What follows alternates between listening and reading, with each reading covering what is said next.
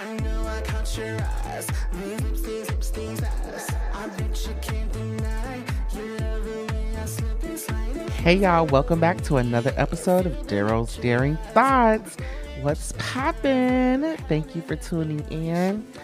Let's do a quick little podcast, y'all, because I need to talk to y'all.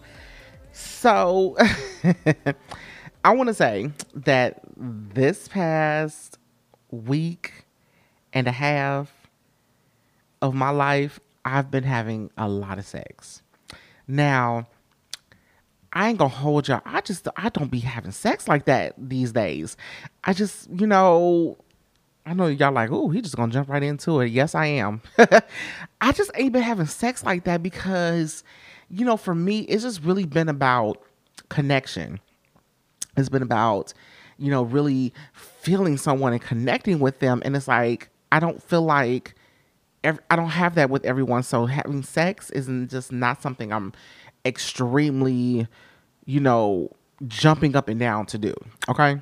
But I will say, I love giving head. I love getting head, eating ass, all that shit. Love it. So I'll do that, pretty much with anybody that I'm attracted to. If I'm sexually attracted to you, I'll do all those things. But being like actual penetration, you gotta be a special person to do that. And this past week, I've just been getting it in. And I don't know, like, it just came out of nowhere. Now, one of them is a regular. Well, both of them are regulars. Well, all three, sorry. It was three. Oh, well, what the fuck ever. I'm grown. It was three.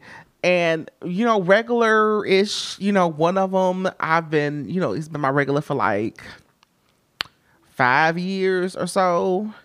The other one, he's been a regular for like a year and a half almost. And the other one, probably 6 to 8 months. Regular, whatever. And, it's so interesting because I have these conversations with my friends like, okay, I want to leave certain people alone. Like, I want to really not fuck with certain people because I do want more, but I love sex. Like, I love foreplay. I love everything that is required and happens during intercourse with someone. And I don't want to leave that alone.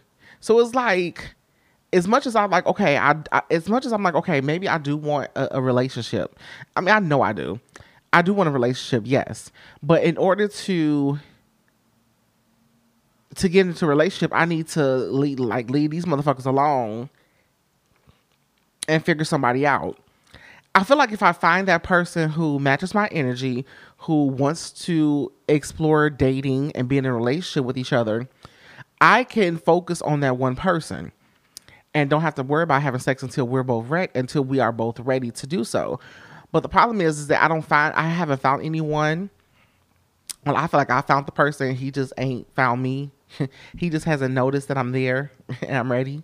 But I don't have anybody. So I want to keep doing my thing. I love sex. I love all that shit. Like I said, I love foreplay. Like, I don't need penetration at all. So I love all those other things and I love doing it. But it's like I be trying to stop, especially with certain people who are toxic as fuck. But then it's like, well, then who am I gonna get sex from? Who am I gonna get my good times from? Because I don't like randoms. Like, I don't do the whole randoms. That's why the people I've been fucking with are people who are not randoms. They are, like I said, one of them has been 5 years where we just hook up. Like, we don't even have each other's. We don't talk to, like, we don't have each other's social media stuff. I don't know shit about his family. He don't know shit about me. We link up, every other week, and it is what it is. He go about his day, and that's it. We don't even talk throughout the weeks until it's time to meet up. Like, that's how we like it.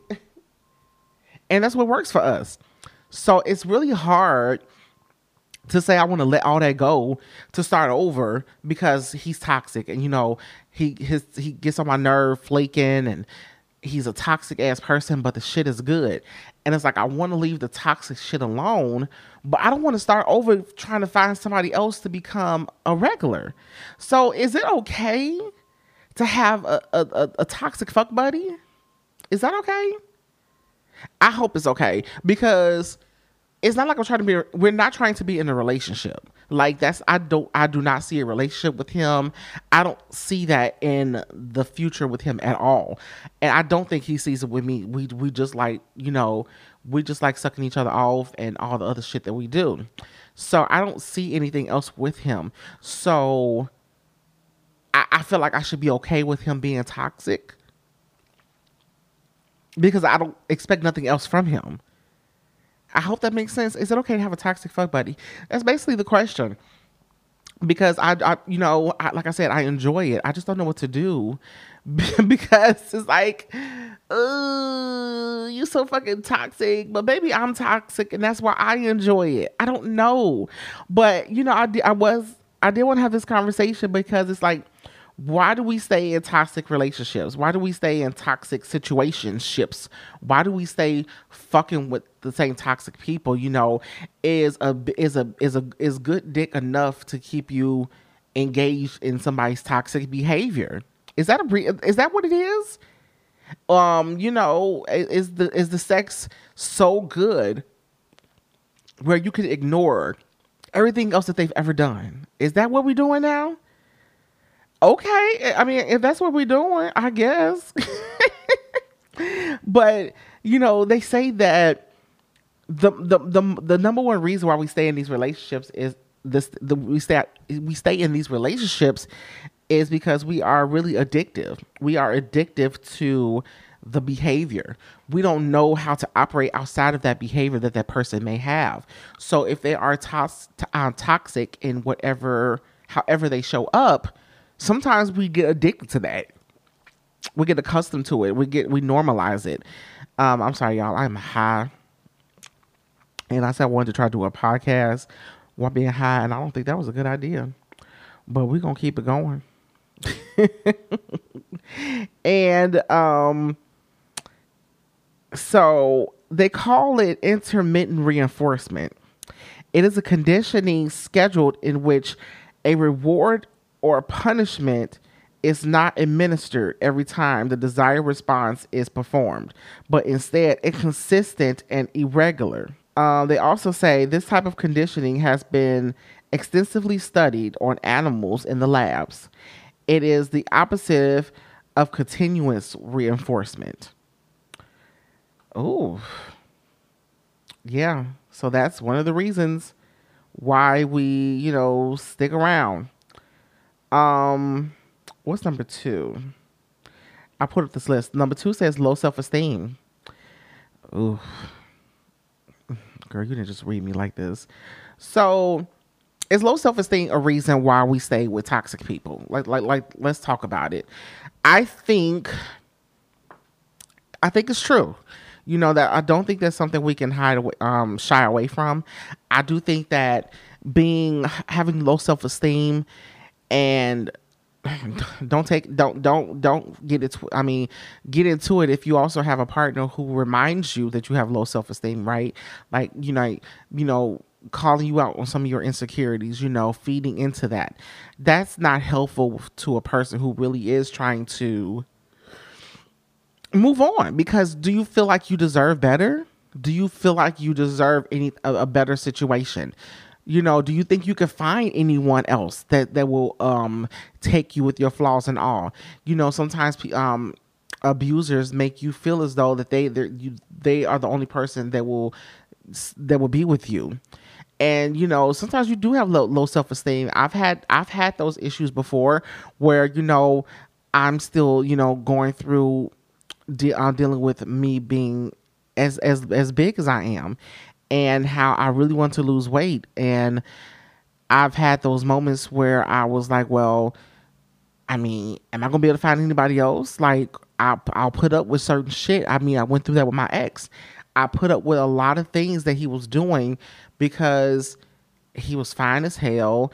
And I, first of all, didn't think I could find anybody else that would look like him and would be, what I'm looking for. Like, I didn't think I could find anybody else to do that, because it's already hard trying to find people who like big people. It's hard to find somebody who's gonna like my big ass. So that's how I was thinking, and that's why I kept putting up with that toxic situation, because of my low self-esteem. Sometimes we focus on the positives and disconnection from the negatives. One important factor of relationship maintenance is perceiving our partner in a positive way. The more positive views we have of our partner, the more satisfied we will be with them.